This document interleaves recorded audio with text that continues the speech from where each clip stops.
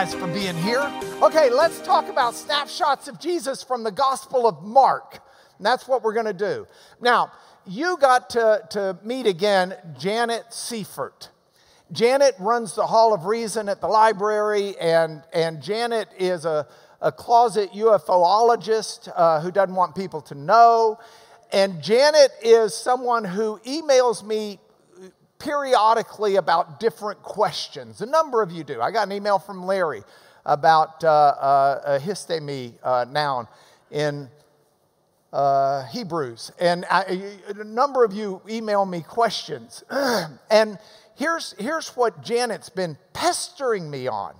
And she has emailed me more times than I can count.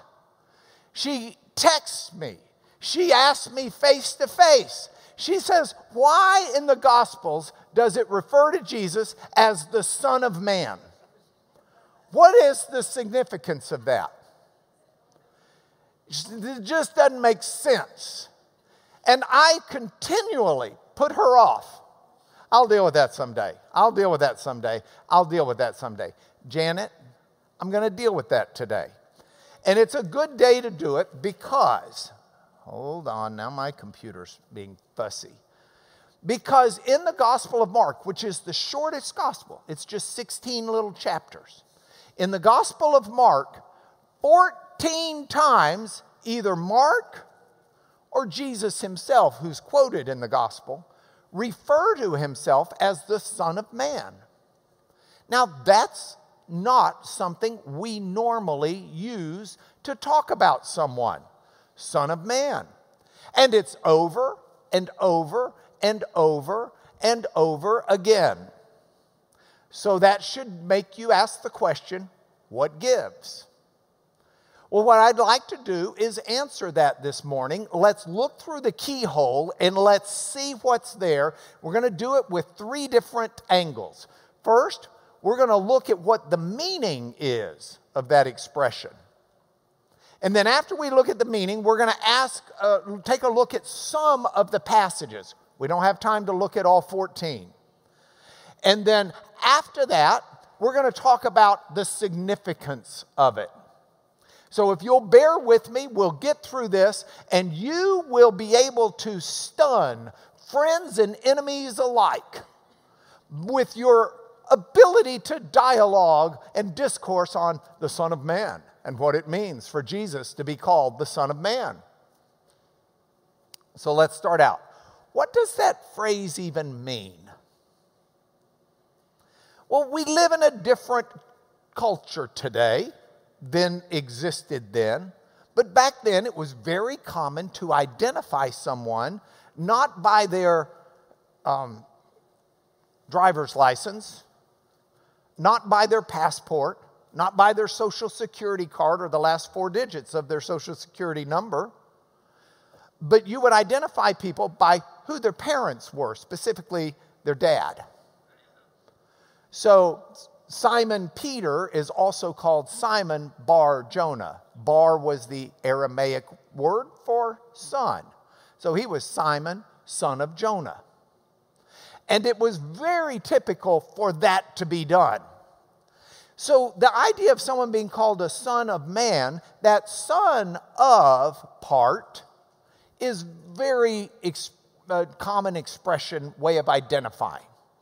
But let's take it an extra step, and I want to suggest to you there seem to be 2 main sources to the expression. The first is just common language, and the second is the Old Testament. What did you think of that PowerPoint slide? That's called, my mom was playing bridge yesterday, so she wasn't able to work in the greenhouse with me, so instead I played on PowerPoint. We can do that again. Watch this. See, watch. The water came out from the top. See, it comes out from the top. And then look, whoa, whoops. Don't fill up so fast. It comes out, fills up. Okay. There are 2, yeah. Yeah, he didn't know his Bible, but man, he can do PowerPoint. There are 2 main sources to the expression. We draw it from the tap of just common language, the way people talked then, but we also look at the Old Testament because the people of Jesus' day were rightly people of the Word. The Old Testament was their Bible, and they did it. So if we look first at the common language, Son of Man was a common phrase in the days of Jesus. And it was a way of referring to oneself, especially if you're doing it in a way of humility. It's almost the opposite now. If I refer to myself as, instead of saying, hey, I'm really honored to get to speak to you today about the Lord. If instead I come up and say, Mark Lanier is really honored to speak to you about the Lord, and I start referring to myself by my name like I'm not me, it comes off a little bit goofy and can come off a little bit goofy. Some people pull it off. It can also come off a little bit haughty. Some people pull it off, but not back then. Back then, to say Son of Man was just a common way to express, say, me, I, or a common way to refer to men in general. You say, well, why just men? Because it's Son of Man, not daughter of man. So that's the reason why. So it was used for men. And let me give you two good examples of this. And these are from commentaries on Genesis Rabbah, and Numbers Rabbah. Now, Rabbi Jacob makes a ruling. And Rabbi Haggai hears about the ruling of Rabbi Jacob, and he says, Rabbi Jacob needs to come here and be whipped. Rabbi Jacob replies, sends a message. Should the Son of Man be whipped for proclaiming Scripture? And Rabbi Haggai replies, yes, because you didn't give the right ruling. So Son of Man clearly there is referencing Rabbi Jacob. When Rabbi Jacob says, should the Son of Man be scourged for proclaiming Scripture? The reply is, yes, because you didn't give the right ruling. Now, somewhere on the internet or out there, someone watching this is saying, wait a minute. This midrash probably dates from like the earliest, the 200s AD. True. But scholars seem to think that Aramaic in that region of the world stayed pretty constant during this time period, and the expressions then would have been equally around at the time of Jesus. So that's a good example of how someone could say Son of Man just referring to themselves. Let me give you one where they're talking about just common people. This is Genesis Rabbah also, but here there's a rabbi in hiding in a cave. And the rabbi is trying to figure out when it's safe to come out. And the rabbi is talking about it, and he says, look, a bird is not caught without the will of heaven. How much less the soul of a Son of Man? And what he's talking about is just a human being here. In other words, God doesn't let a bird get caught without God saying it's okay for the bird to get caught. So, hey, it's okay. I don't need to worry. People don't need to worry. God's in control. Now, I'm not holding this up for good theology. Okay? Understand that. Lock your doors at night. Have security around you. Because God expects us to be responsible with ourselves and not live recklessly because, hey, God's going to take care of it. So I'm not speaking for the theology. I just want us to understand the Son of Man expression was one that could be just used for an ordinary person, an ordinary fella. So that's the common language. Jesus is speaking at a time, and Mark is writing at a time where people commonly used the phrase Son of Man to either mean themselves or to mean people in general. Got it? Now, let's talk about the Old Testament meaning. That phrase, Son of Man, is found in the Old Testament 107 times. All but once, it's in Hebrew. So it's Ben Adam, Son of Man. One time in the book of Daniel, it's in Aramaic, which is the language that was spoken more commonly at the time of Jesus. And so there it's not Ben Adam, it's depending upon which form it is, but it's going to be in Aramaic. Bar Ansha, or they got rid of the aleph at one point, and then it's just Anash, I should say, and then it's just Naash. So it takes those different forms. You don't care. The point is, 107 times in the Old Testament it's used, but it's used in two different contexts that I really want to underscore with you. One context, first of all, out of 197 times, the Old Testament prophet Ezekiel, it's used 93 times in that book alone. 93 times. If this worked, I would show you Ezekiel 2.1, but it doesn't work. So I'm not going to show it to you. But I'm going to read it to you so that you've got it. Ezekiel 2.1 gives you, or chapter 2, verse 1 gives you an example. And he says to me, this is God calling Ezekiel, Son of man, eat whatever you find here. Eat this scroll and go speak to the house of Israel.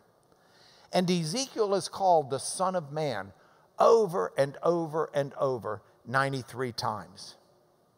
Now, there are also passages where it's clear that it just refers to people. So you can look, for example, at Psalm 8:4, which I can't show you, but I can read to you. And a lot of you will know this anyway. This is the psalm that begins, O Lord, our Lord, how majestic is your name in all the earth. You've set your glory above the heavens. Out of the mouths of babes and infants, you've established strength because of your foes to still the enemy and the avenger. When I look at the heavens, here it is, the work of your fingers, the moon and the stars that you've put in place, what is man that you're mindful of him? Or the Son of Man that you care for him? And so it's being used there in the sense of, what is, you've done all of this, God. Why do you care for me? And so it says, man or Son of Man. What is it about it? Similarly, in Psalm 80, another passage where it's used, Psalm 80, verse 17, it says, it's when the psalmist is asking God to, come on, pay attention, help me out here. He says, let your hand be on the man of your right hand, the Son of Man whom you have made strong for yourself. God, put your hand down here on me. So we find the Old Testament usage to be one which is consistent with the common usage at the time of Jesus to refer to a person. Maybe specifically some of the time as a prophet with Ezekiel, but certainly a person. But on top of that, there's one verse that is particularly profound in the Old Testament, talking about the Son of Man. And this is found in Daniel 7:13. And I actually have it in the PowerPoint later, but at this point I was going to show it on the screen. So instead, let me read it to you, and we'll have it that way. Daniel 7:13. Now this is a vision that the prophet Daniel has. And he says, and I saw in the night visions, and behold, with the clouds of heaven, there came one like a son of man. And he came to the Ancient of Days and was presented before him. And to him, the Son of Man, was given dominion and glory and a kingdom, that all peoples, nations, and languages should serve him. And his dominion is an everlasting dominion, which will not pass away. And his kingdom is one that shall not be destroyed. And so when Daniel gives this prophecy, there is this idea of Son of Man not simply being a person, but there would be a special Son of Man who was going to become one who was like the Hebrew kaf at the beginning of the word, like a Son of Man, who is going to be what we would now say the Messiah. So you have that prophetic word. So in just the meaning of the phrase Son of Man, you can see it as me or a man, but you can also see it as the apocalyptic one, and that just the one who is coming, the end of days, the Messiah. So if you've got that background of the meaning of Son of Man, let's now look at some passages that use Son of Man. These passages people put into different buckets. Some put them into 3, some put them into 4, some put them into 2. And the reason why is it's not real clear and the water just sloshes between the buckets. But I'll put the 3 up there. One set of scriptures is where Jesus is, or Mark, are just talking about the present activity. It's just day-to-day stuff. Here's the narrative, here's the storyline, and you've got it there. But almost all of the passages seem to tie in some way or another into the sufferings of Jesus. And then you've got some other passages at the end of Mark especially that talk about his future vindication. Got it? Let's look and fill these buckets up. So the present activity is the first time this phrase makes itself known in the book of Mark. And it happens twice at 2 different events in the 2nd chapter of Mark. And so this word begins with, this phrase begins with what could be just an everyday event. Now, I never take big passages and put them up on a PowerPoint, but for some reason this morning I did. Thank you, Lord, because you need the whole thing. Mark 2, when Jesus returned to Capernaum after some days, it was reported he was at home. And many were gathered together, so that there was no more room, not even at the door.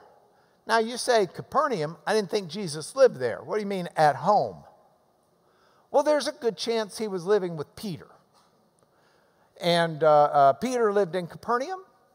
Peter is the one who in essence gave this gospel to Mark to record. And so it makes sense for Peter to say he's at home at Capernaum. That was his home at the time. He was at Peter's home. Many were gathered together, so there was no more room, not even at the door. And Jesus was preaching the word to them. And they came, bringing to him a paralytic, a fellow who's paralyzed, carried by 4 men. And when they couldn't get near him because of the crowd, they just took the thatch off the roof. And they lowered him down. They let down the bed on which the paralyzed fellow lay. And when Jesus saw their faith, he said to the paralytic, "Son, your sins are forgiven." Now some of the scribes were sitting there, and they're questioning in their hearts, why does this man speak like this? Whoops. Why does this man speak like that? He's blaspheming. Who can forgive sins but God alone? And immediately Jesus, perceiving in his spirit that they questioned within themselves, said to him, "Why are you questioning these things in yourself? What's easier to say to the paralytic? Your sins are forgiven, or rise, take up your bed and walk. But that you may know that the Son of Man has authority on earth to forgive sins." He said to the paralytic, I say to you, rise, pick up your bed, and go home. The paralyzed fellow rose, picked up his bed, and went out before them all. They were all amazed and glorified God, saying, we never seen this before. Now, if we focus on that passage, verses 10 and 11, that you may know that the Son of Man has authority on earth to forgive sins, he says to the paralytic, rise, pick up your bed, and go home. Now, this would not have shocked the people. For Jesus to say Son of Man in that way is just like saying me. That you know that I have authority on earth to forgive sins. Now, that shocks them, that he claims to have the authority to forgive sins, because that's the part they thought was blasphemous. No man has that authority, save one. So Jesus could say it in a way that made them just think, he's claiming something that's just not right. But he wasn't, it didn't shine a spotlight on him that he said Son of Man there, that would have alerted them to that one passage in Daniel 7. So verse 28 is another similar story with another healing, and you've got those in chapter 2.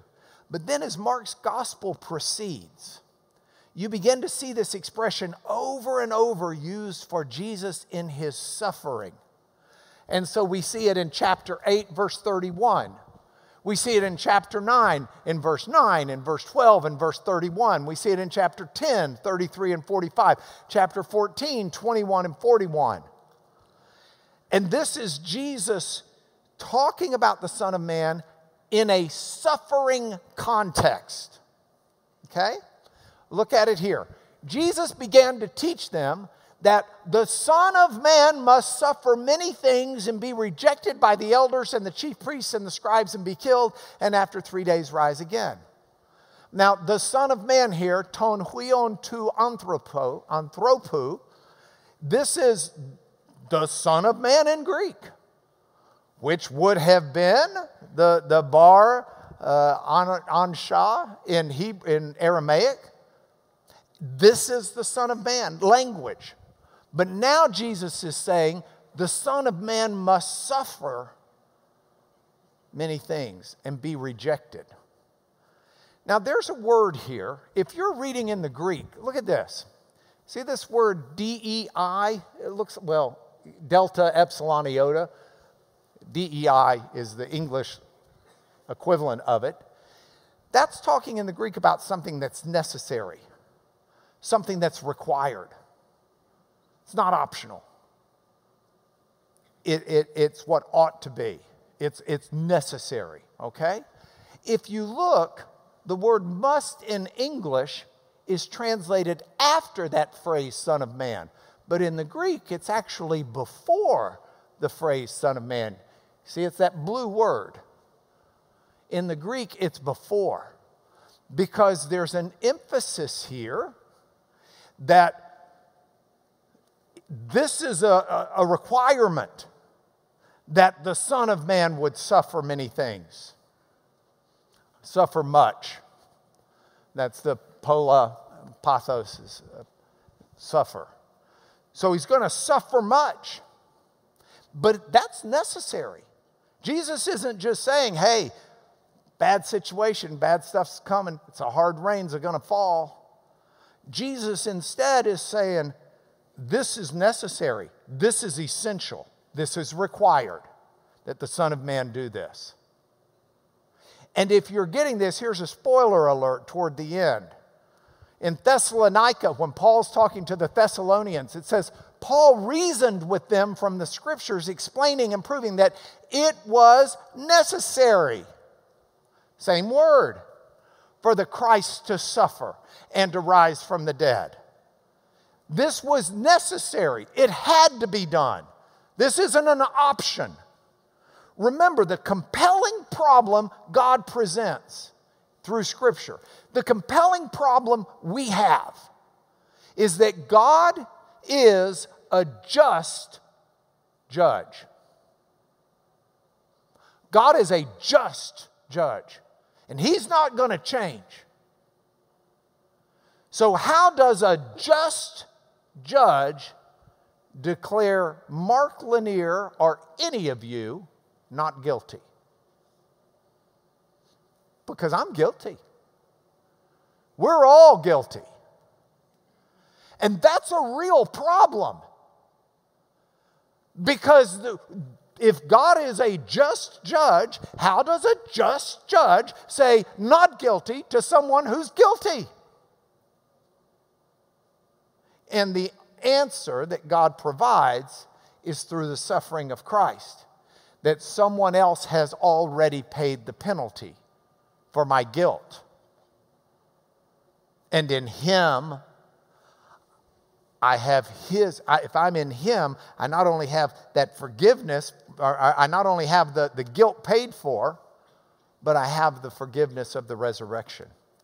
So this is necessary. Paul's been telling this to everybody on the mission field. Mark is not recording a story, and Mark's gospel is being written after Paul's missionary efforts. Mark's not telling something any different than what Paul has been telling people on the field. This is necessary for the Christ to suffer.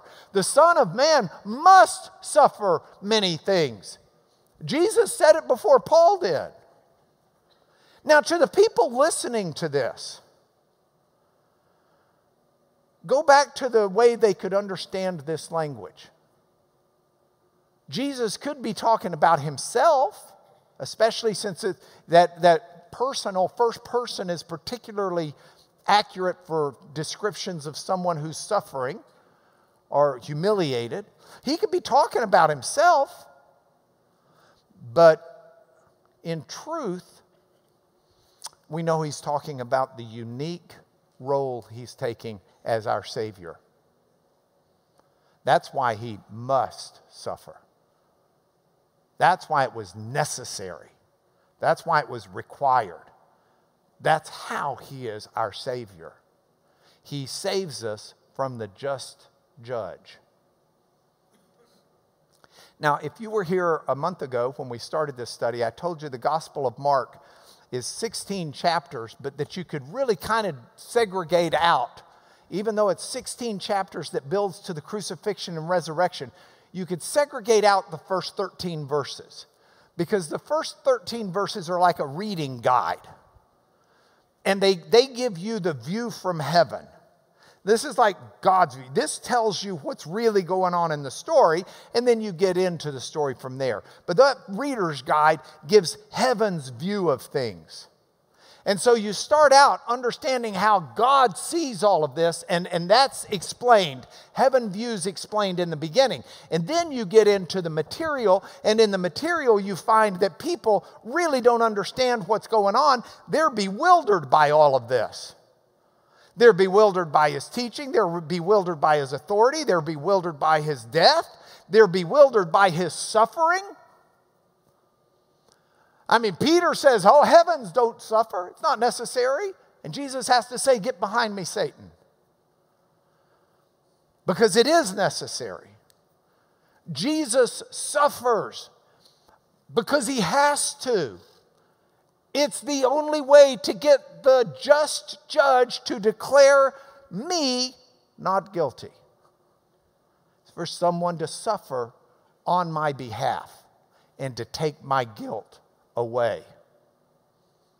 Someone that I can affiliate with and be a part of, so that atonement, that payment is credited to my account. So you see over and over and over in these passages sufferings. Let me give you one more.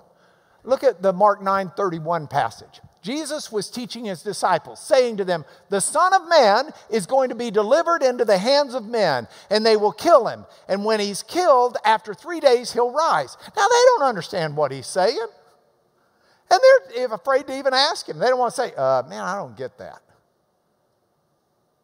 They don't understand it. The Son of Man is going to be delivered into the hands of men. They'll kill Him.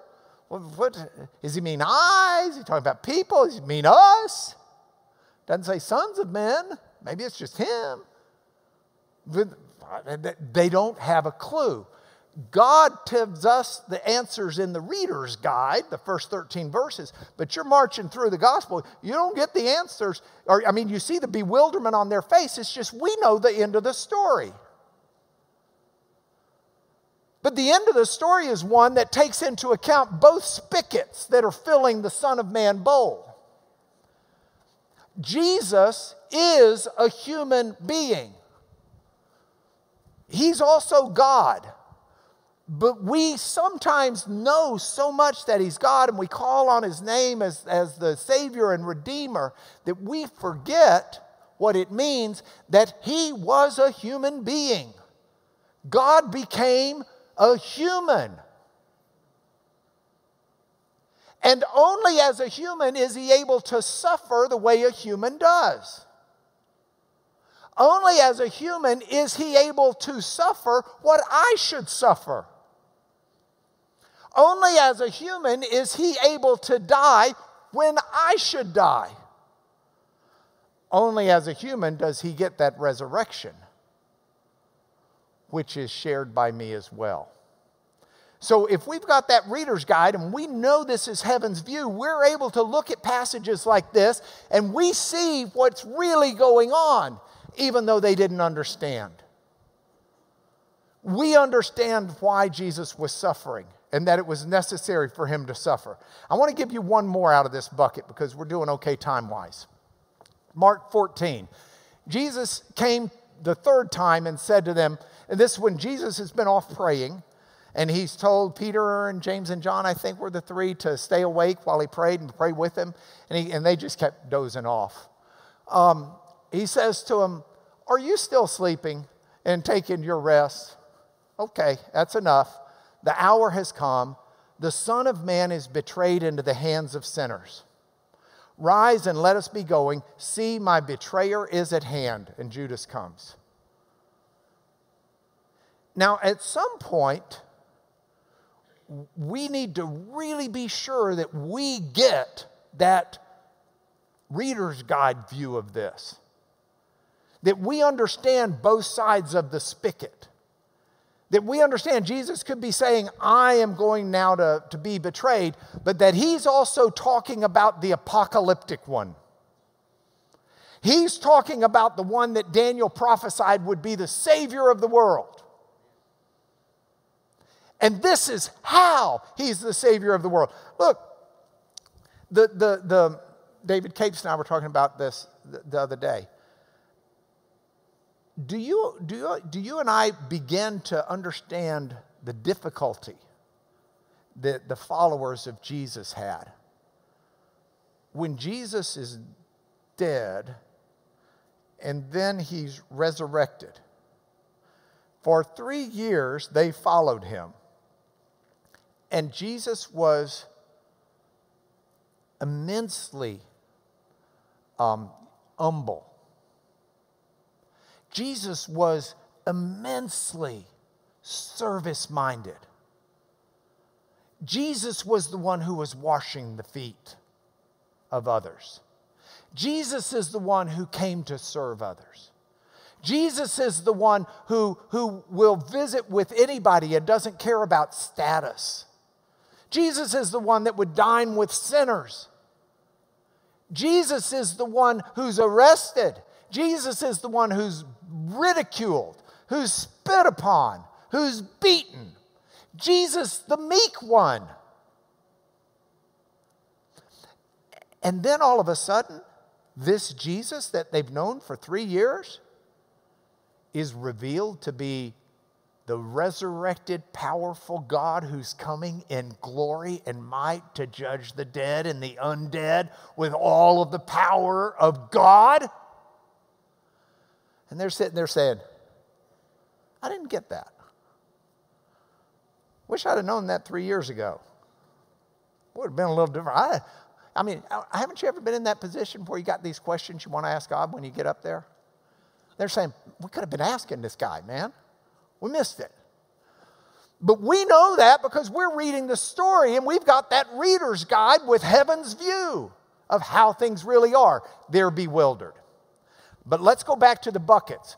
So Mark starts out, the bewilderment gospel starts out with Jesus just using that phrase in a way that could commonly be used by anybody. And then Jesus starts using that phrase to indicate his sufferings. And it could just be the sufferings of a human being, but it begins to take more clarity that there's something unique about the sufferings of Jesus. And if you're hearing it and you're reading these passages, you're starting to see that this may be something a little bit different. And then you get to the future vindication passages, and you've got a little slosh over from chapter 8, but 13 and 14 really give it to you.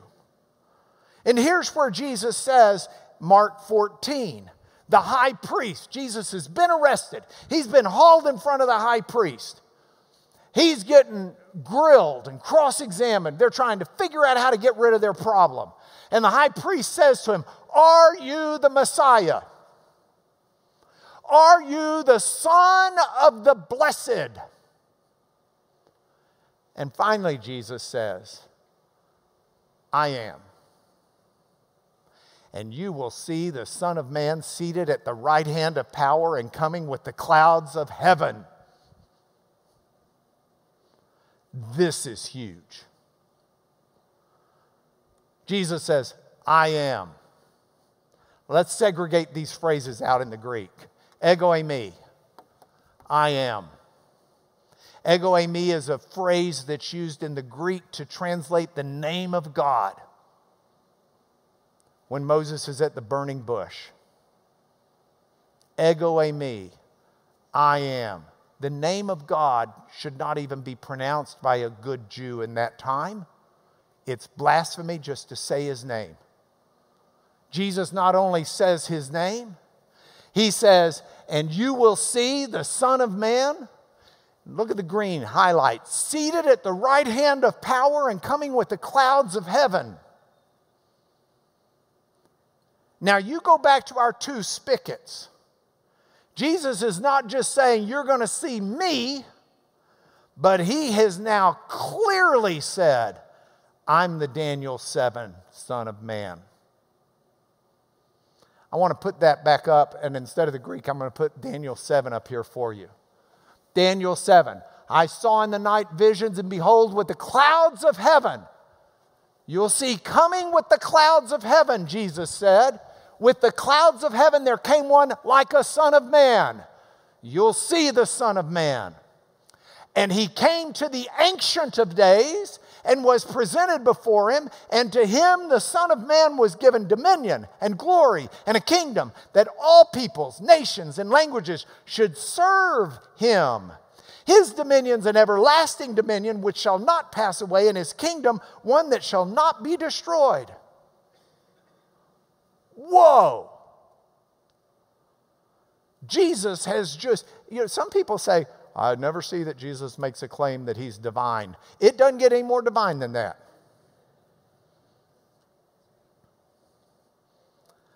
Yeah, but Jesus always says he's a human. He was. Paul said it in Philippians 2. That though he existed in the form of God, he didn't regard equality with God something to be held on to, but he emptied himself and took the form of a human. And being made in the likeness of men, he humbled himself to men, to the point of death, even death on a cross. But, Paul says, therefore, God highly exalted him and bestowed on him the name that is above every name, that at the name of Jesus every knee shall bow and every tongue proclaim Christ Jesus is Lord, to the glory of God the Father. That's what Jesus is saying. So let's keep going. At this, the high priest tears his garments and says, "What further witnesses do we need? You've heard his blasphemy. What's your decision?" And they all said, "He deserves to die. He's blasphemed. He's claimed to be the one who comes as Savior of the world. He claims to be the great I am. He claims to be God."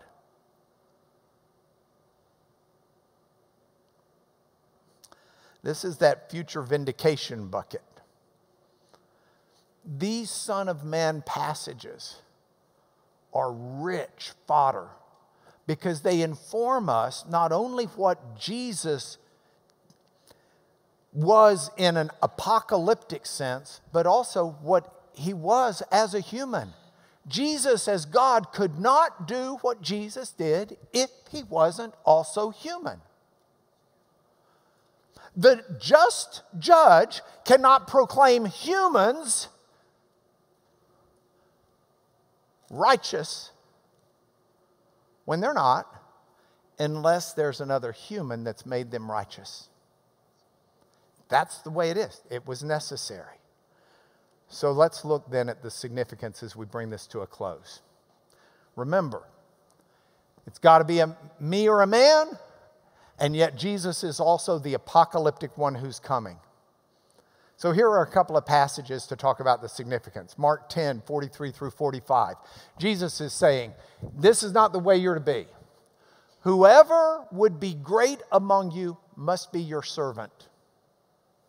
And whoever would be first among you must be slave of all.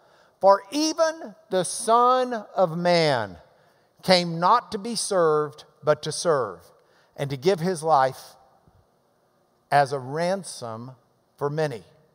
Jesus can only do that as the Son of Man. Now, even as the Son of Man, he can't do it if the Son of Man he is any ordinary human like we are. Because he's got his own sins that take him down. So he's got to be the divine one as well. He's got to have both sides of that spigot informing who he is as the Son of Man.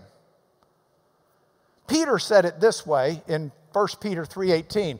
Christ also suffered once for our sin, or for sins, the righteous for the unrighteous, that he might bring us to God, being put to death in the flesh, but made alive in the Spirit. Christ suffers. The Son of Man suffers. But he's done that for us, to bring us to God. That's the only way we come before God, is by the death of Christ, the atoning death of Christ, the death of Christ that we get to share in simply by faith, by asking and trusting. And I mean, you'd think this was something that cost every dime in your bank account and more. You'd have to mortgage the house and your children. You'd need to knock over a bank. No.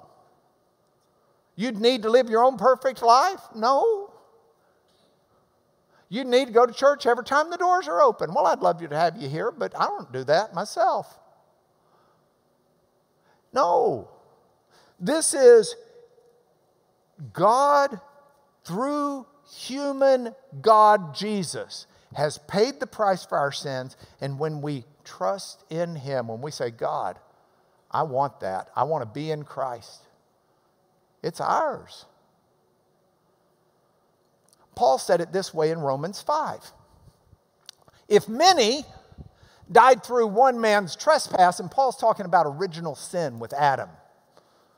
You know, when Adam and Eve sinned and died, the illustration that I've found useful in my brain, does anybody have, we don't even carry coins anymore, do we? Nobody's got like 2 coins? Anybody got 2 coins? People do? That'd be good, because instead I'd have to drop my iPhone because it's got Apple iPay, but I might crack the screen. You got just 2 coins? Okay, Starbucks on me, because I'm sure with this nickel and dime we can get a lot. Okay, here's a nickel and dime. Dime's got, is that Kennedy on the front? No, who's on the front of a dime? Somebody. It's Jefferson on the nickel. It's FDR. That's who it is. FDR and Jefferson. Here are 2 people. This is Adam and Eve, and they are in fellowship with God. They've got his moral purity. He's made them to be in a relationship. But sin separates them from God. The biblical image, fell. Now, our problem is we're born to those coins down there. You don't have to teach a kid how to sin. They come out of the womb knowing that. I think I lost his dime. I got your 15 cents right up here. You don't have to teach a kid how to sin. We know that. You got to teach them how not to. We're born. So that's what Paul's saying here. He says, if many died, all of us are spiritually dead through one man's sin, much more the grace of God and the free gift by the grace of that one man, Jesus Christ, abounded for many. Look what Paul says. And the free gift by the grace of that one man. Now, true, he doesn't use anthropos there, but within the context, he's pulled it down from before. So we've got the one man. It's the fact of who Jesus was that allows this grace to be there. Paul says it this way, if because of one man's trespass, death reigned through that one man, much more will those who receive the abundance of grace and the free gift of righteousness reign in life through the one man, Jesus Christ. That's who Jesus is. Jesus is God made man. That's the incarnation. That's the beauty of it. That's how the just God justly declares that we sinners are now righteous because we have the righteousness of Christ. The man, Christ, who was also God. So that's your snapshots of Jesus. Here are your 3 points to take home. Point number 1 for me. I want to see Jesus. I want to understand him better. I'm excited to teach this series next week. Pastor Brent said, teach this series. I'm excited. I was teaching something else. I'm excited to be teaching this series because I'm spending time in the, right now, Gospel of Mark, seeing Jesus better. And I want to see Jesus. I want to see Jesus because I want to praise Jesus. I want to say, thank you, Lord. I want to say, Mom, do you remember? Oh, by the way, a number of you have expressed condolences about Mom's passing. She is not passed. She's right over there. There was another Mark whose mother passed away, and we need to be praying for Mark Winder because he lost his mother. And many of you, somehow it got confused and people thought it was my mom. Pastor Brent called me last night and said, are you doing okay? I said, I'm doing great. How about you? He says, you are? And I said, oh, you heard the rumor about Mom dying. He said, yeah. I said, no, she's just been killing it in bridge, but she's not dead. But Mom, you remember the song we used to sing growing up? I stand amazed in the presence of Jesus the Nazarene and wonder how he could love me, a Savior condemned unclean. How wonderful, how marvelous, and my song shall ever be. How wonderful, how marvelous is my Savior's love for me. I want to praise Jesus. I want to know him better. I want to see him better so I can praise him better.